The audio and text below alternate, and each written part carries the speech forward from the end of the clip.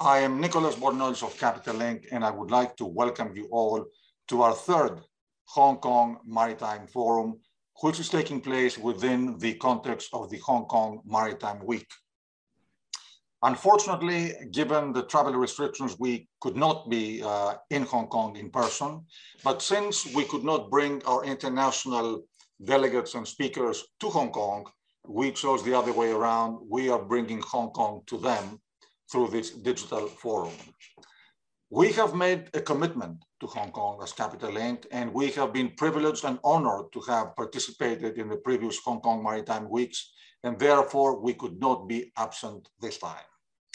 Actually, I think that the topic that we chose this time is quite unique, because the whole idea is to promote and raise awareness to an international audience about Hong Kong's continued maritime leadership. I would like to thank WinGD, a leading developer of low-speed gas and diesel engines used for propulsion power in merchant shipping, for sponsoring today's event.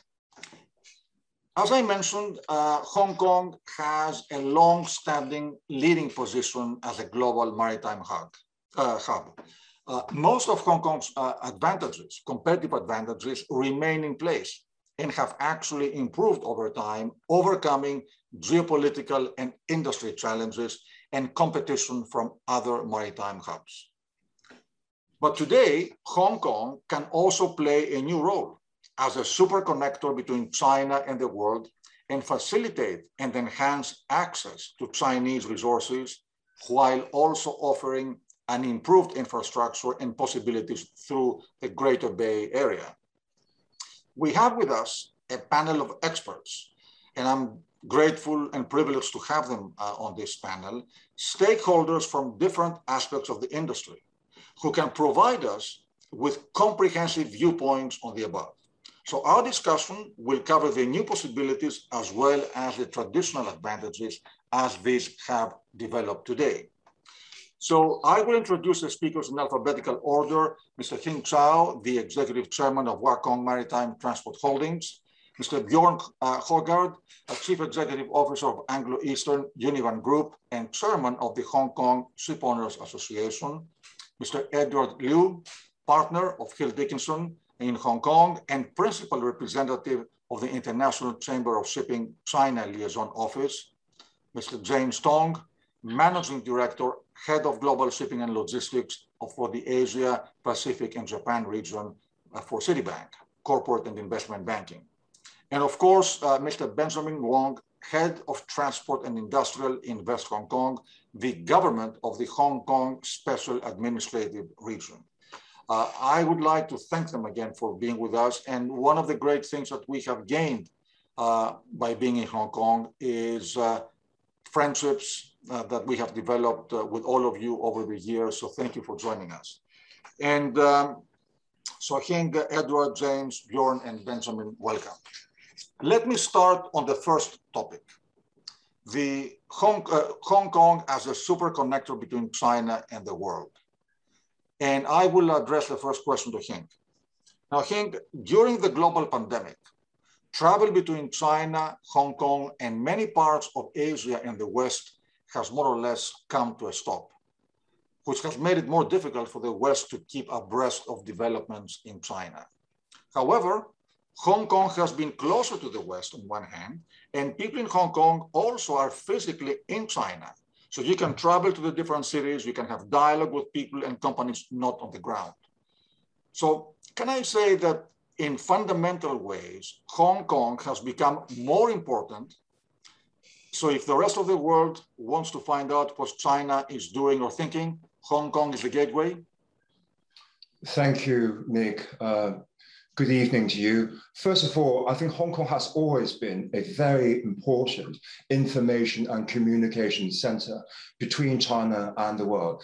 That part in our role hasn't changed. However, what happened due to COVID is that a lot of the normal flow of people, such as face-to-face meeting, travel into Hong Kong and into China from the rest of the world has been well knew impossible. And this, at the same time, we have made significant progress in Hong Kong in terms of development of the Greater Bay Area, in terms of how we are going to extend Hong Kong's core competitive strengths into China and to bring Chinese strengths to the world via Hong Kong. So I think the role of Hong Kong as a platform as a vital center to disseminate information about China in general, but indeed more importantly for our audience here, what's happening in the maritime world in China. It's very important. For us based in Hong Kong, even though there's a cost to travel, we can at least travel to China. And over the last few months, the Hong Kong Shipowners Association has led a delegation into China, and we've made significant progress in terms of our discussion, both with stakeholders within the GBA, as well as in Shanghai and elsewhere in China. So I think, Hong Kong is now starting to play even more of a critical role in driving conversation of how China and the rest of the world can cooperate. Very interesting, and it's not just the information flow, as you mentioned, it is also the understanding. Yes, absolutely.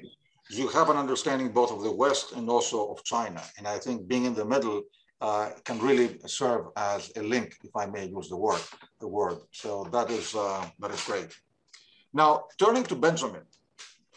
Benjamin, the World Maritime Merchants Forum took place recently in Hong Kong and engaged several high-level, high-profile officials and executives from mainland China and Hong Kong. So this obviously is the result of the history, cultural sensitivity, deep economic links, and personal relationships of Hong Kong with mainland China and with the rest of Asia, and demonstrates Hong Kong's unique ability to serve as a conduit for information, as he put it, and also for dialogue with China, an advantage that I think no other maritime hub can claim. So can you elaborate a bit on that? Sure. Thanks, Nicholas. It's great to see everybody here. Now, for the question, actually, there are a few keywords, actually, I think they are kind of like the core of what we are. Connector, understanding, dialogue. Now, all this, actually, it is something that we've been doing. But of course, with the pandemic, as Hing mentioned, then with the traveling restrictions, then it is kind of like disabling part of our work. But then actually, with technology, we've been doing a lot on the online platform, webinar and all that. Last year, we've done a lot of events with Capital Link, Nicholas and Annie. So with this, actually, we keep ourselves continuing on that. And of course, Invest Hong Kong, we have 30 offices around the world. So we are also able to extend our reach to different parts of the world. We cannot travel over there, but then we've got colleagues over there, including also 2 offices in the States, and then also 5 offices inside of mainland China. Now, I think the word dialogue, actually, it means multiple way of communication. So this is something that we try to do as much as possible. When we are talking about multiple way, actually, it is more than just say between different countries, but rather it is including both internationally and also domestically. Now, I believe you know that China is pushing forward with the dual circulation. This is exactly that what we need to do. Whereas, globally, the GDP is about 85 trillion US dollars. China itself, the GDP is about 15 trillion US dollars. So it is a good 18% of the global trade. So this is something that we cannot forget about. So for Hong Kong, while we are extending our reach overseas, at the same time, we are also trying to extend into mainland China. This is something that we are not saying that only Hong Kong can do, right? Hong Kong is a very international conduit.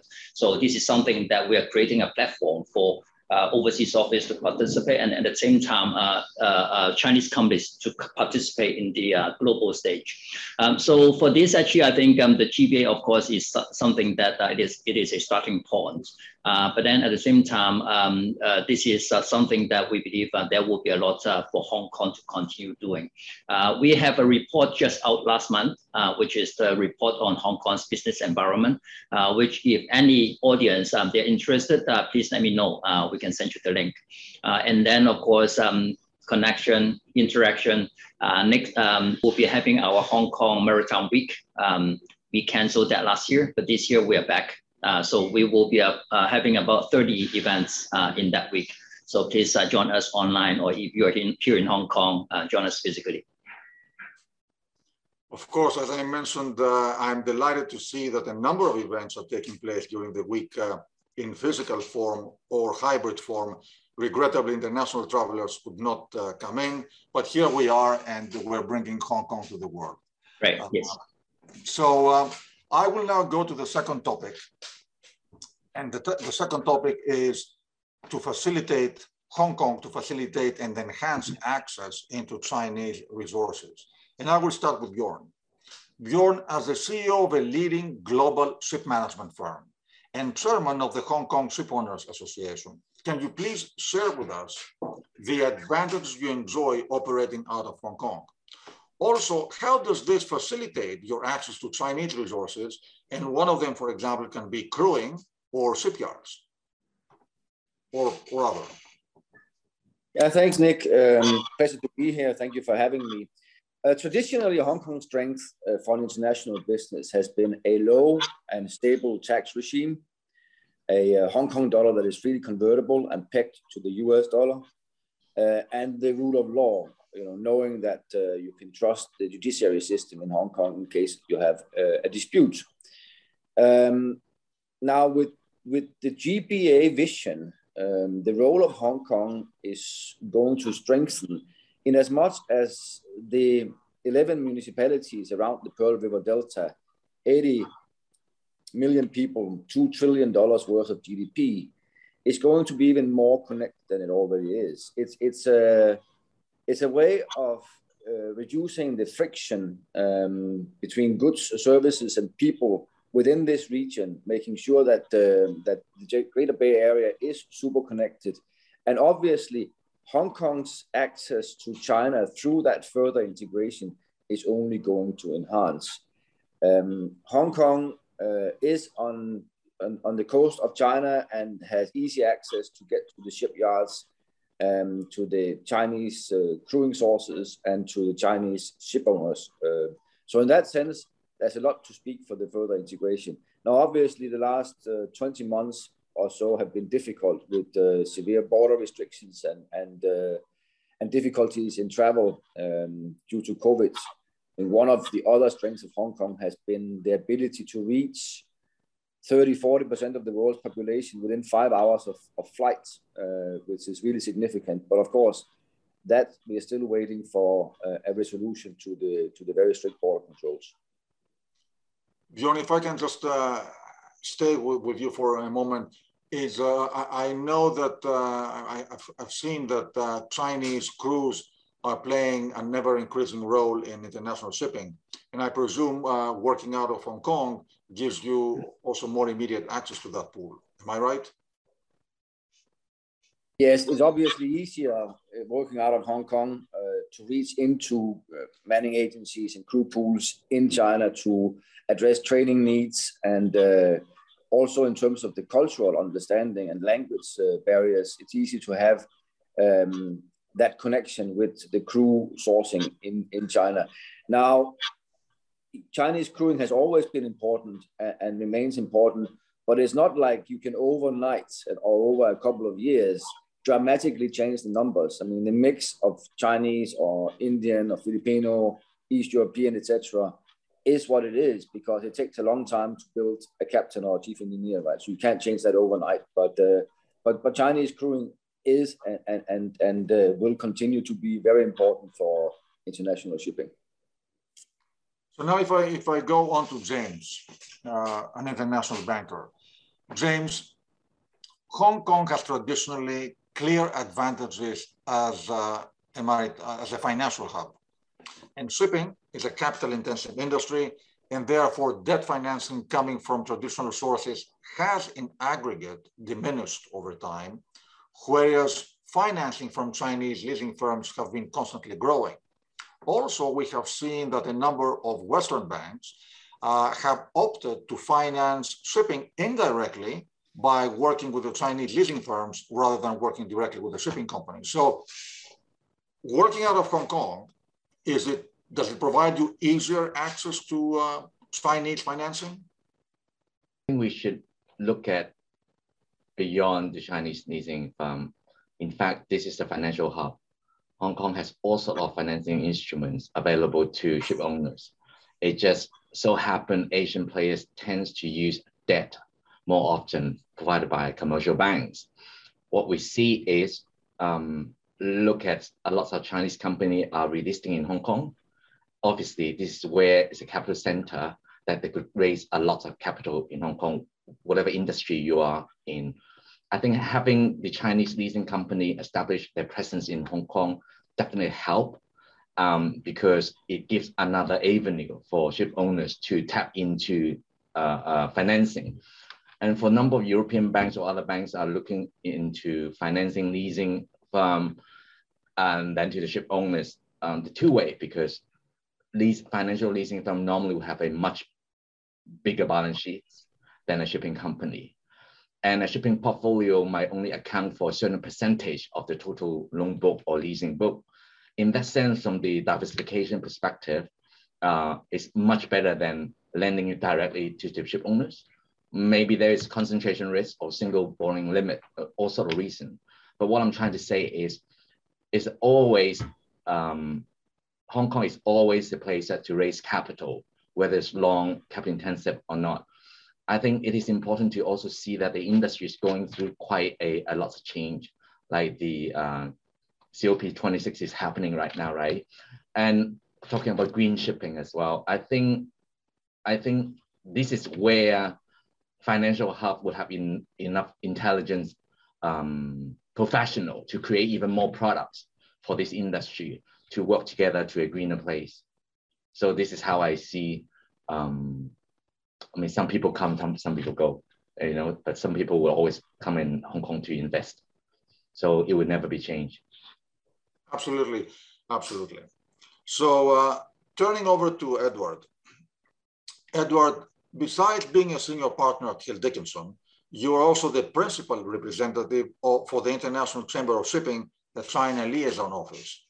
So why did ICS prefer to establish its first Asian office in Hong Kong and through it gain exposure to the whole Chinese market? What was the rationale and expectation behind it?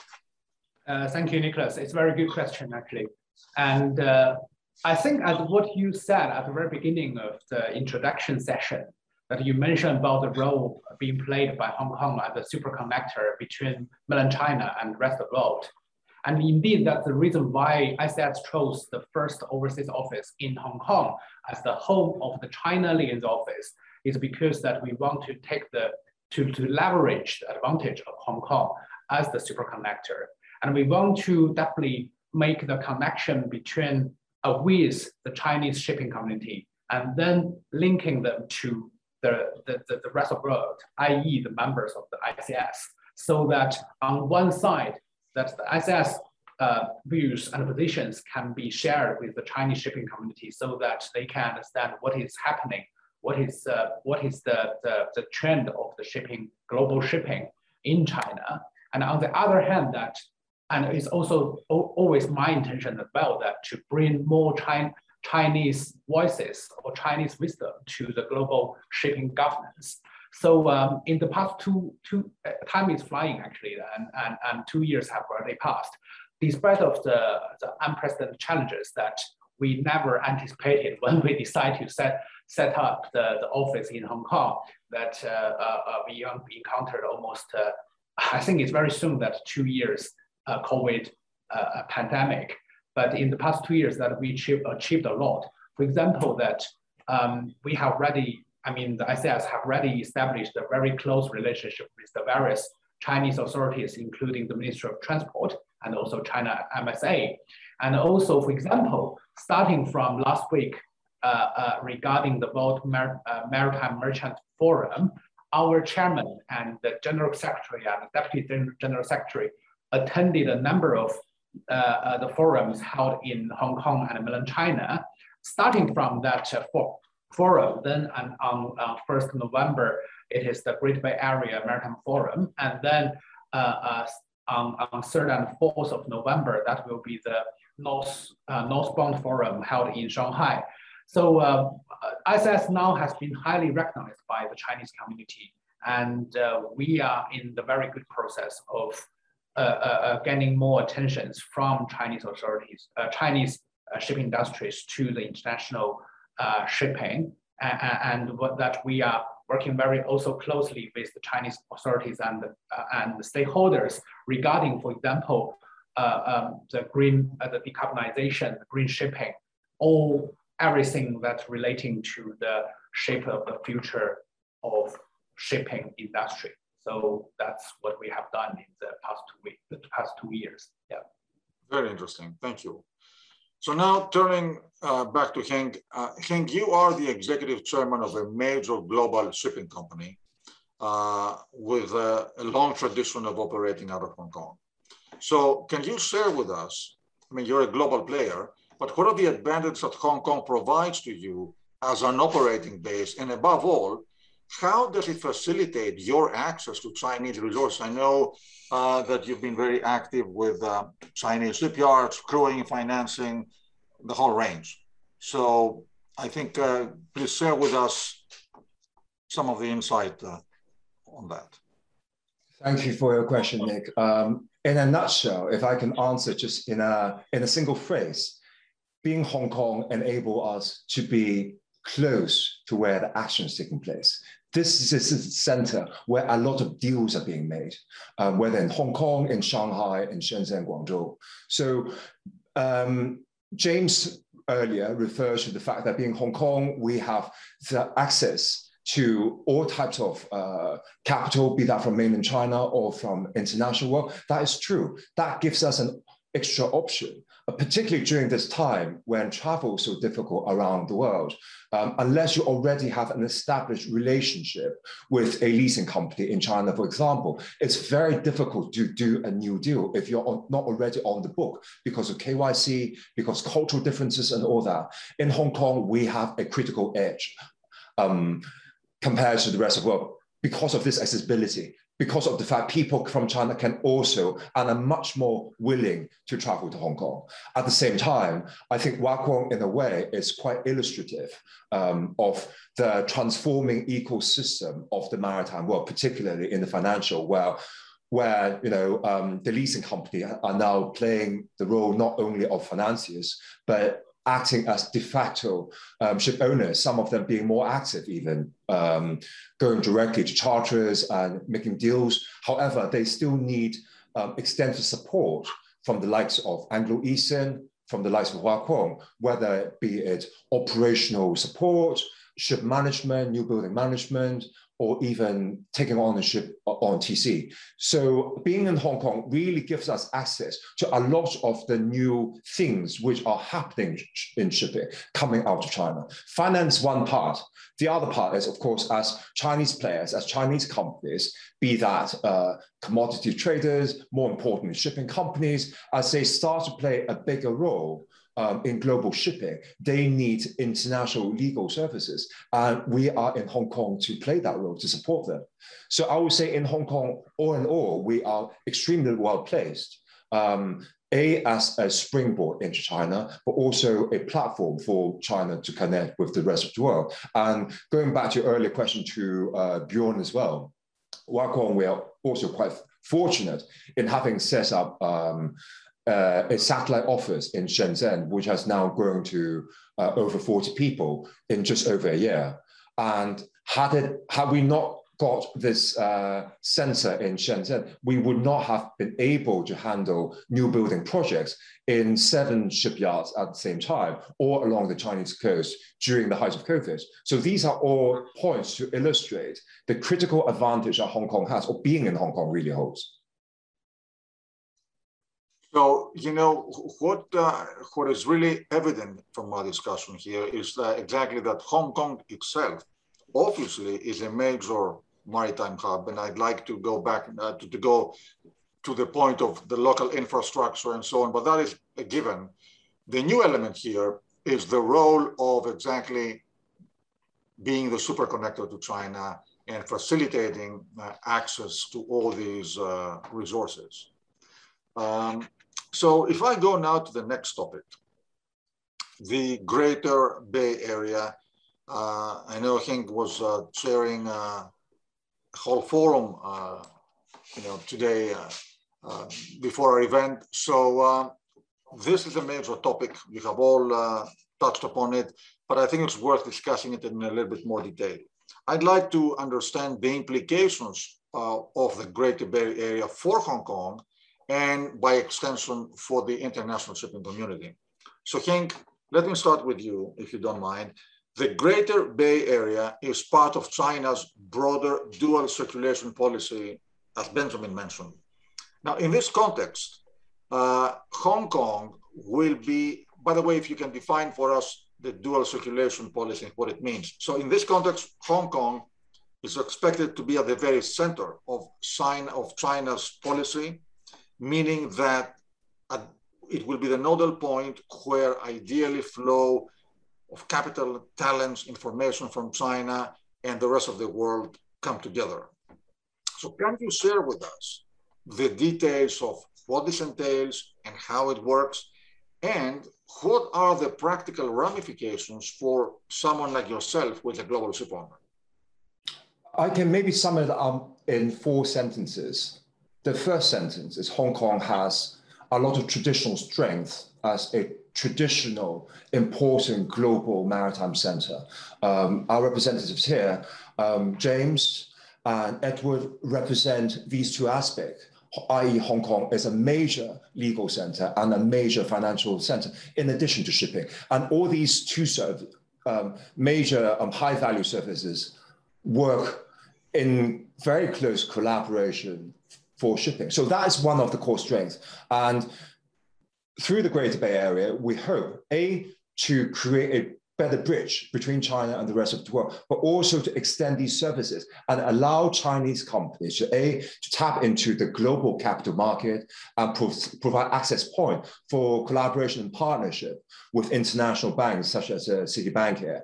And at the same time, we provide them with the legal services so that they can sail into the global shipping world, if I could put it metaphorically that way, in the relative comfort of dealing in Chinese language and working with a cultural environment that they're familiar with. So that is a traditional part of Hong Kong's strength. The second part, I would say, is innovation and knowledge. As Hong Kong is transforming from a traditional shipping hub into one driven by knowledge and one driven by wisdom, how we are going to go about reforming maritime knowledge is going to be holds a key. We have to look beyond Hong Kong, and we have to look beyond China at this stage. The world as a whole, global shipping as a whole, as James said earlier in this conversation, we are at a green revolution. We're at the cusp of the biggest challenge that the industry has faced for maybe over a century. At this moment in time, it's no time to hold back. We have to be creative. More importantly, we have to embrace knowledge. We have to embrace research. And the Greater Bay Area is one of the few economic zones in the world that has a full supply chain in terms of the shipping ecosystem, from capital to shipbuilding, ship owners, operators, cargo owners, ports, and even shipbreaking. So in this respect, I believe that if we put all the collective strength of the Greater Bay Area together, we should also position ourselves as a major place of innovation, because whatever IP is generated out of the future maritime universities, they will go directly into the industry. They will become products for shipyards, for financial institutions, for ship managers and ship owners. And that is another major strength. The third part, Hong Kong as a platform, as we have already said, Hong Kong has always been an integral center for communication flow between China and the rest of the world. However, the information flow, and maybe my colleagues here will also agree with me, up to now, even though they're both present, very much present in Hong Kong, they're not always connected. But through experiments, indeed very important steps, which are being taken by the maritime industry and which are being taken by the Hong Kong Ship Owner Association, such as the World Maritime Merchants Forum that was held about 10 days ago. I think that is a clear demonstration of China's will also, Hong Kong's will, together with China, to construct a platform to engage with the rest of the world. So as I said, Hong Kong serving as an international platform will only become more important, and people are really starting to take the initiative and seize opportunity to put Hong Kong shipping at a higher platform of international dialogue. And then the fourth level is how it all comes together. I think the Greater Bay Area, if we cast our eyes 5 years, 10 years down the road, could be where a new maritime ecosystem could emerge. So this is how I see Hong Kong. This is how I see the Greater Bay Area. So can I paraphrase in a way and say that, I mean, Hong Kong clearly has been a global maritime hub, but now this regional aspect is going to reinforce the global competitiveness of Hong Kong. Is that a fair thing to say?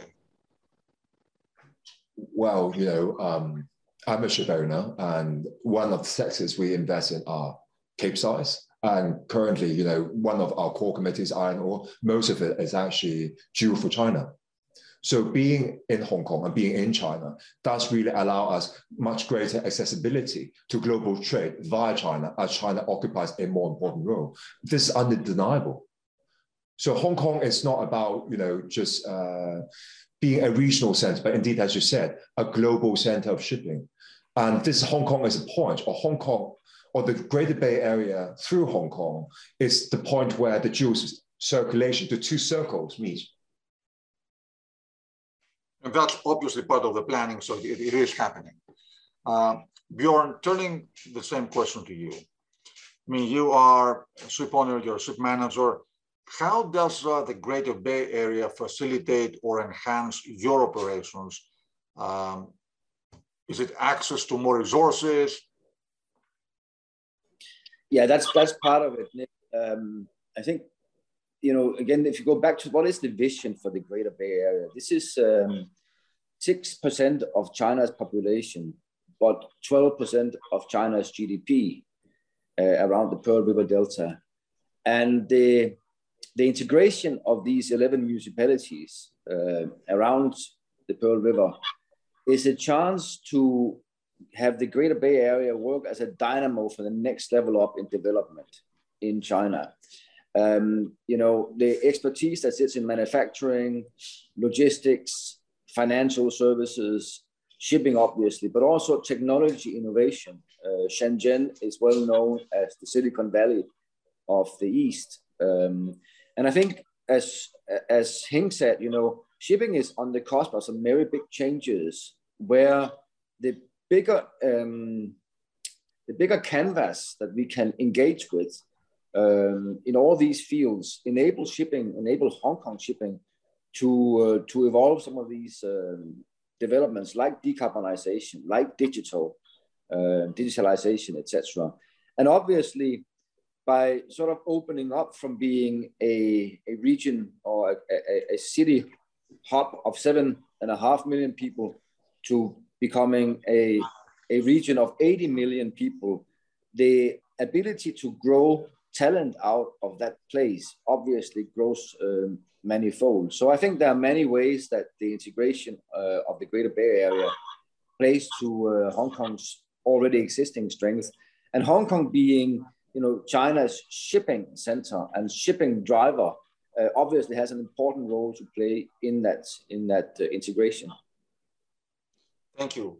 Now, James, turning to you, I'm trying to understand better how the Greater Bay Area is going to benefit, create benefits in terms of capital raising, financing, and so on. Hong Kong is already a global financial hub. So how would the Greater Bay Area enhance Hong Kong's competitiveness in terms of being a major financial hub? And what does it mean for a global organization like yourself? That's it.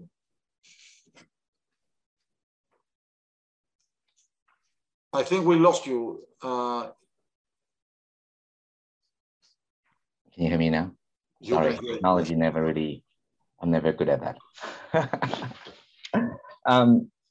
The Greater Bay Area. where we'll be closer to where the manufacturing deltas is, where trade finance is happening, where technology is happening. We're talking about e-commerce in there, digitization, connecting legal services, connecting all the profession basically in a much bigger zone in that sense. That means that would create activities that beyond just only Hong Kong.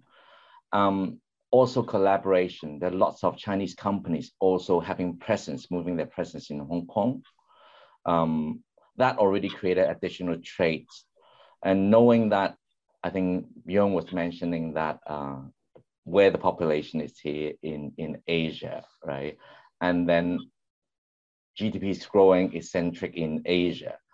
I think that allows a lot of trades between China, where relocation of plants, manufacturing plants in the Southeast Asia, that create additional flow of intra-Asia trade.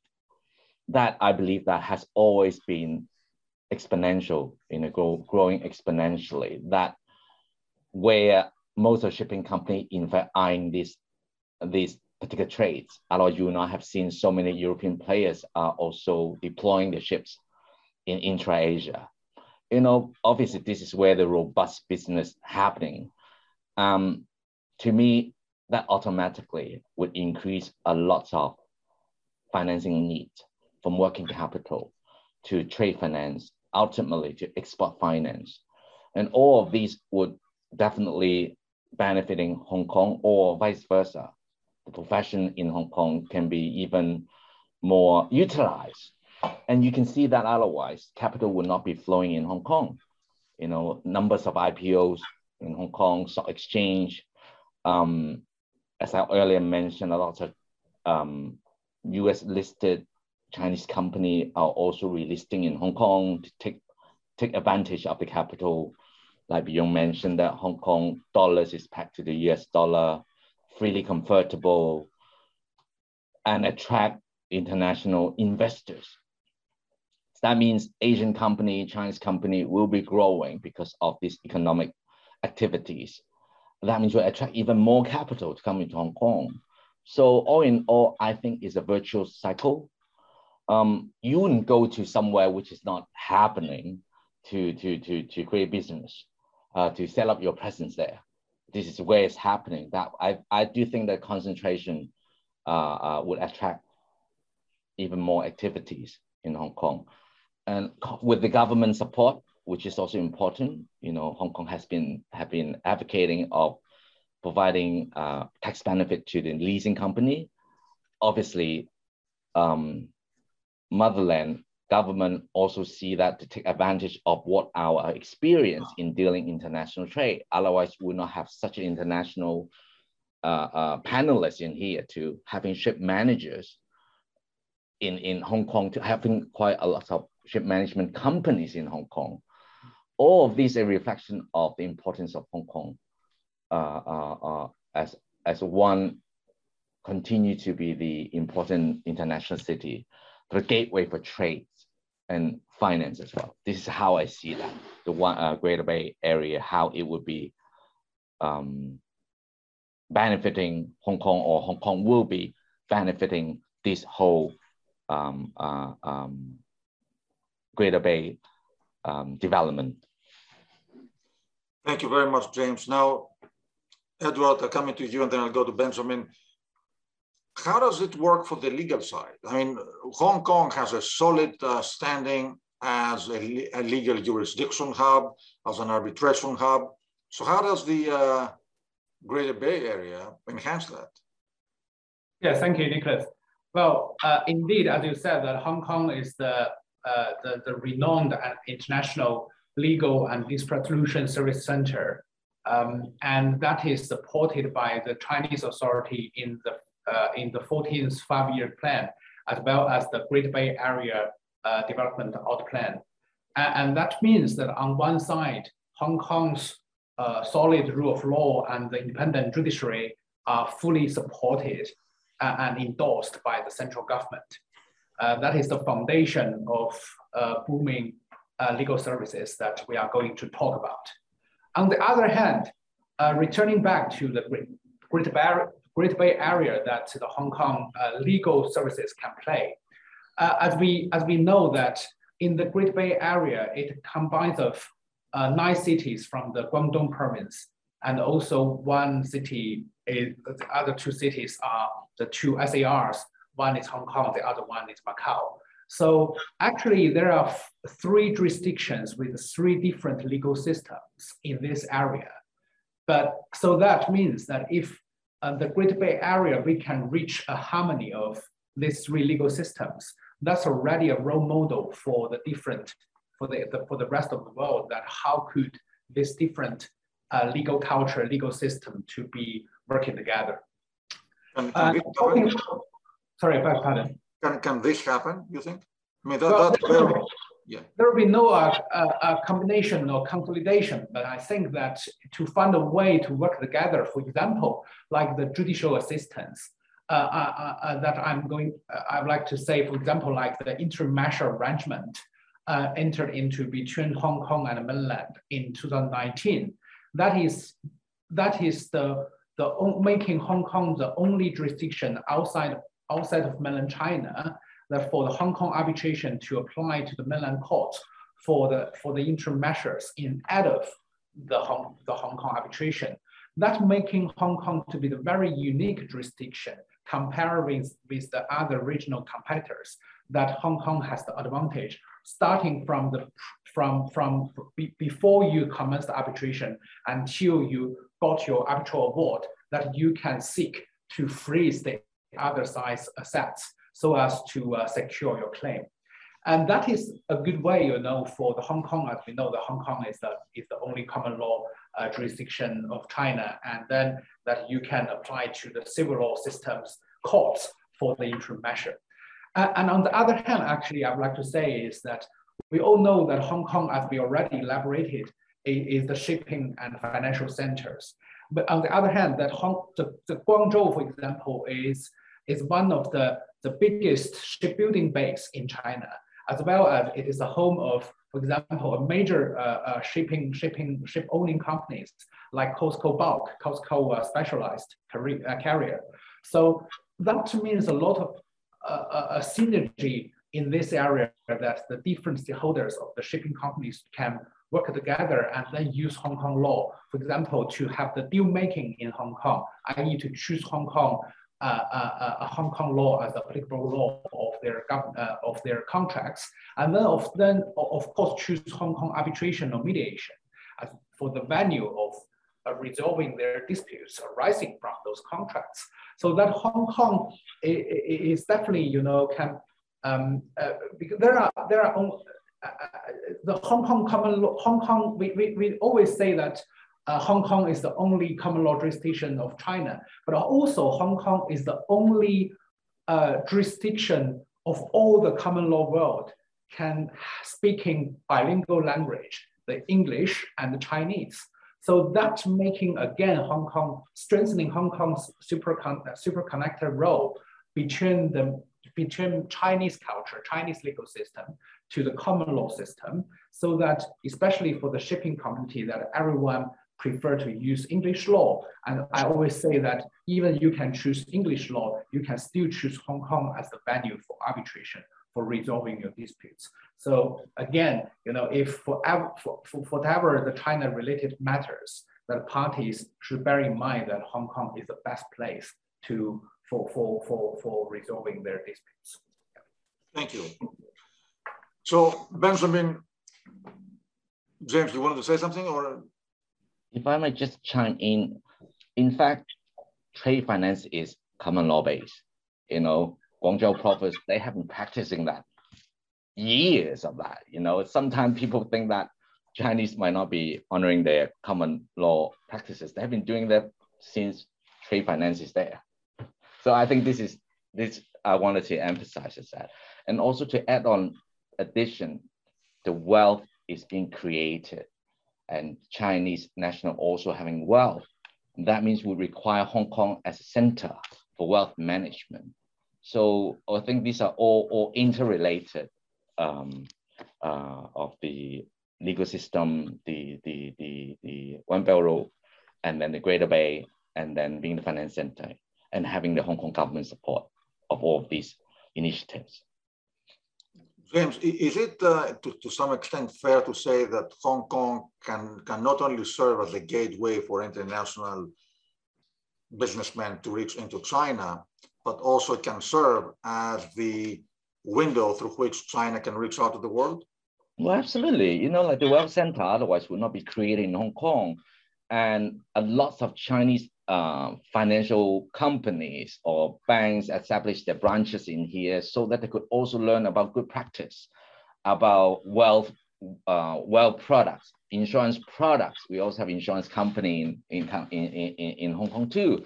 So all in all, it's a two-way street of benefiting of each other.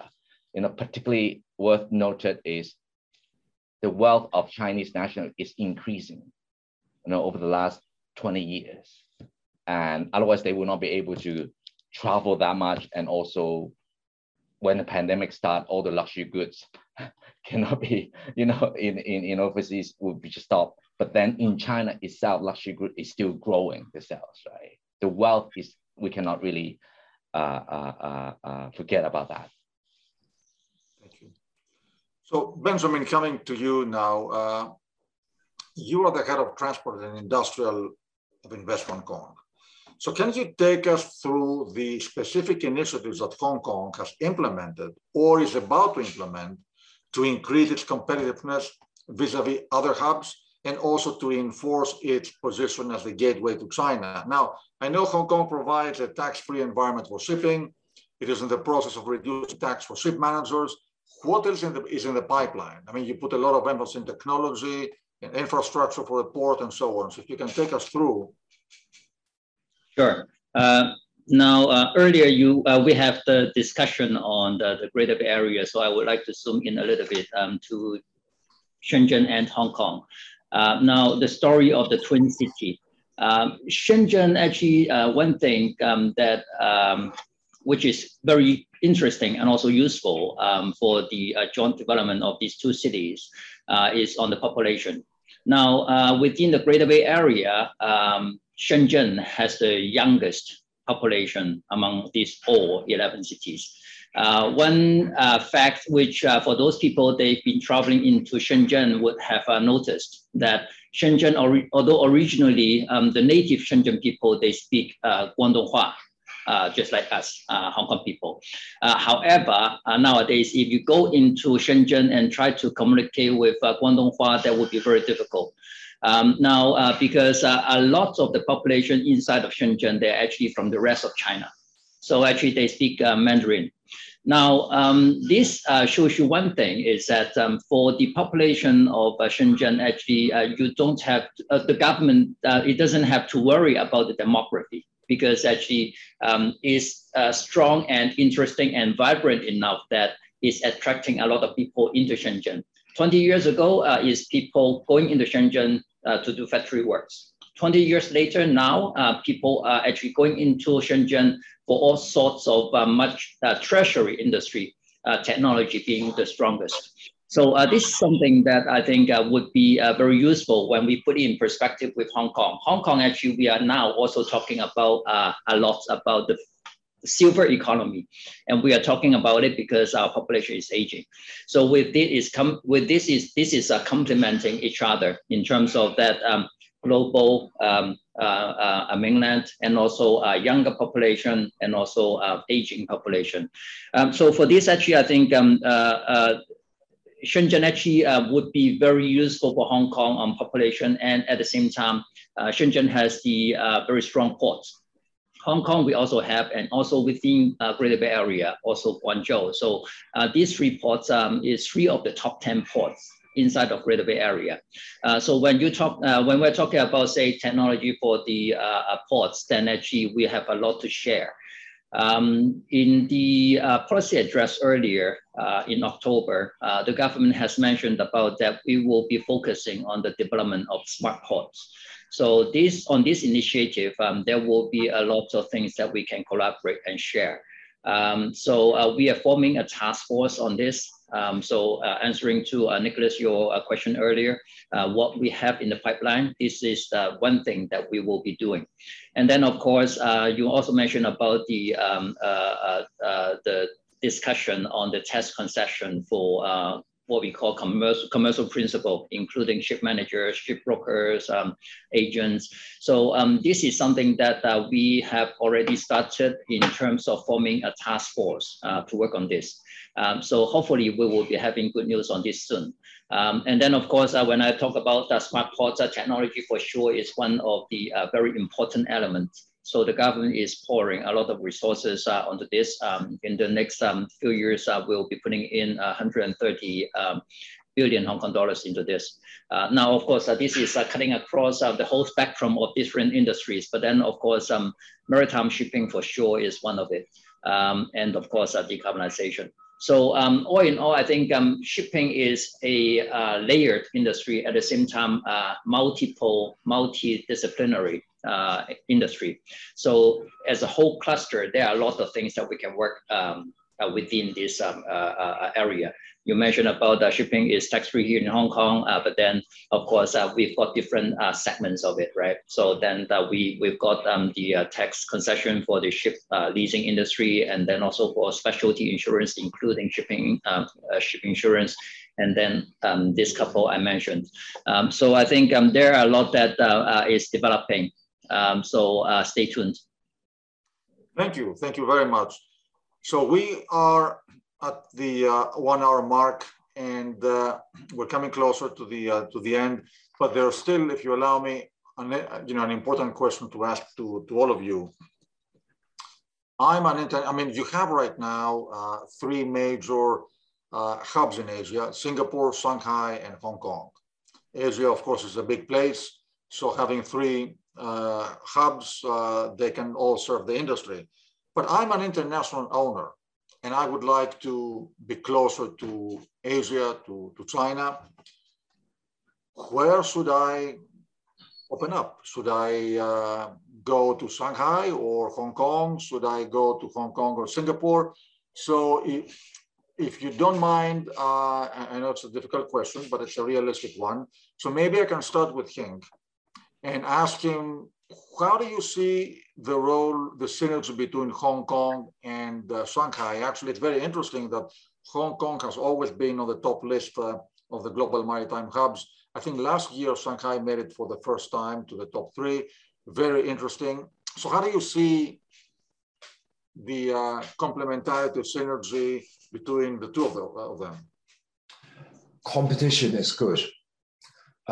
Competition forces all of us to continue to innovate and become better and become even more competitive. And competition ultimately creates a better environment for all the market players. I think Hong Kong, Shanghai, and Singapore, they are slightly different. So depending on what you're looking to achieve, you may decide to go to Hong Kong, Singapore, or Shanghai. I think if you're an international shipping company, by and large, your choice is whittled down to 2. Not to discount Shanghai, but by and large, Shanghai is unable to provide the tax environment that Hong Kong and Singapore can provide. So I think from that perspective, Hong Kong and Singapore is a little bit more attractive. That's not to say that Shanghai is not doing everything they can to catch up. Indeed, from our recent trips to China, we have realized that in a new district in Pudong called Lingang Xinpian Qu or Lingang Xinpian District, they are also looking to set up a zero tax regime for offshore operations, including shipping. So this can potentially become an attraction for shipping companies and being really at the hub of the domestic shipping center of China, which is Shanghai. However, that hub is going to take time to develop. At the moment, if you go to Lingang Xinpian Qu, it's about an hour outside of the center of the city of Shanghai, and you really don't have very much going on there except for the Shanghai Maritime University, which is very nice, but you don't have the supporting facilities which are mature and there that you have in Singapore and in Hong Kong. I think if you are an international company that wants to be closer to the trading business, Singapore is probably still a better ecosystem. So insofar as Singapore government has been a bit more successful in attracting international traders to use Singapore as their operational headquarters within Asia. However, Hong Kong, I do see we will catch up also in the coming years, particularly for those of you tuning in from the rest of the world.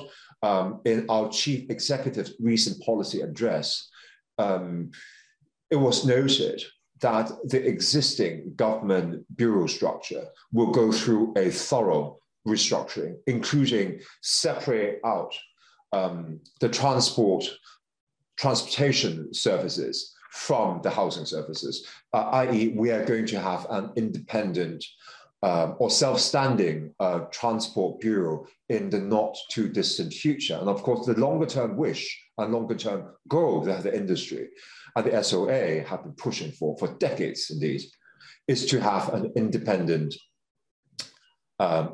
policy-making body in Hong Kong for shipping. So as and when that happens, we can start to see Hong Kong being able to compete at the high government policy level with Singapore. We're not there yet, but I suspect that will come in the not too distant future. That is certainly our wish. In terms of, if you are an international company that you want to really tap into China, I think Hong Kong, for everything that we have said, is still the obvious place. Thank you. As we know, we are particularly privileged to be able to host similar events in Singapore and Shanghai. We're very proud of the relationships we have developed in each area. And as we mentioned, the competition is always very healthy, and at the end of the day, it helps improve and serve the industry better. But I'm delighted to see exactly the enthusiasm with which all of you in every hub are pursuing exactly improvements and innovations and new initiatives. Now, Bjorn, if you don't mind me coming to you, you also have, I think, a big office in Singapore. So how do you see the area? How do you see the world developing from that angle? Yeah, that's right, Nick. Anglo-Eastern obviously has a big office in Hong Kong, but we also have a very big office in Singapore with 150 ships managed out of Singapore office, something like that. So, and I have spent, over the last 21 years, I've spent in Asia. 15 of those have been in Hong Kong, and six of those have been in Singapore. So I know the two places very well. Obviously, I think Hong Kong's got a lot going for it, and I've been trying to explain some of the highlights in this last hour.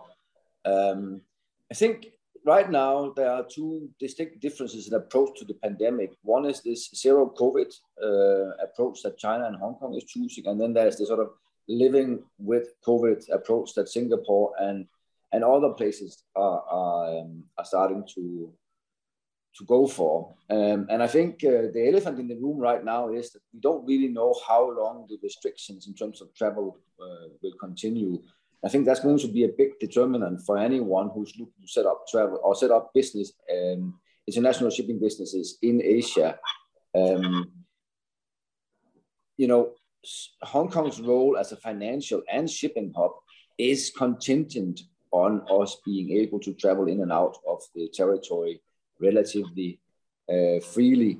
Now, that may very well come. It may be a question of time, but as of now, we don't really have any visibility to that. So I think right now, if you are looking with short-term glasses on the options between Singapore and Hong Kong, I think many businesses, unfortunately, will choose Singapore. But as Hing said, if your focus is on the China angle, then I think Hong Kong and the Hong Kong development and the Greater Bay Area developments have a lot going for it. So I think it really depends on what you want from an international business setting up in Asia. Shanghai obviously could be a place as well, but I think all the places have got their own unique strengths and are opportunities for businesses in this place of the world. Thank you. So before we conclude, maybe I'd like to see if James, Edward, or Benjamin have anything to add on that topic.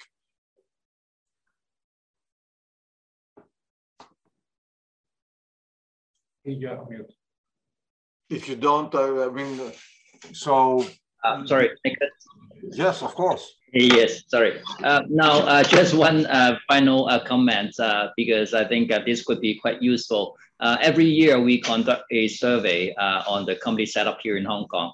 And for the survey here, this year, 2021, we have recorded a record high of the number of foreign companies over here in Hong Kong, and also record number of startups set up here in Hong Kong.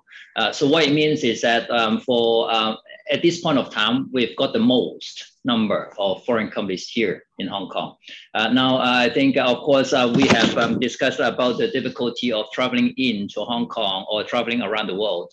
But even with that difficulty, actually, we've got more companies coming into Hong Kong to set up. Now, this is again covering the whole of Hong Kong, not just for maritime industries, but then I think it's a very good manifestation of how we are performing. So this is just one comment that I think is worthwhile to share. Nicola, if you allow me just to say one or two final words, I just want to end this panel on a positive note. Indeed, we have had an hour of very positive conversation and discussion. But for the rest of the world who haven't been able or who haven't come to Hong Kong for at least a year, and for a lot of people for over 2 years, actually a lot has happened in Hong Kong in a very positive way in Hong Kong, particularly for shipping. Edward has already mentioned that ICS has not only set up shop, their first office outside the headquarters in the world in Hong Kong, but also they have used Hong Kong as a base to establish good connections throughout China, particularly with the Ministry of Transport. But at the same time, the Hong Kong government have shown greater support for the maritime industry than it has demonstrated for many years. The tax concession that we have discussed today is one illustration. The fact that BIMCO has also put Hong Kong in as a suggested place of arbitration, in addition to London, New York, and Singapore, last October is another illustration of the vote of confidence, not only in Hong Kong and China, but from the rest of the world. So I think, just ending on the note of Benjamin, that we see companies also not only limited to the maritime industry, choosing Hong Kong as a place, particularly for startup, is really a sign of confidence that people have in Hong Kong and in China going forward. Thank you, Nick. Last two words from me, Nicholas, that Asia Pacific is big enough, I think, to have Shanghai, Hong Kong, and Singapore. And as you said, and everyone agreed that a healthy competition among all of us is very good for the business in this area.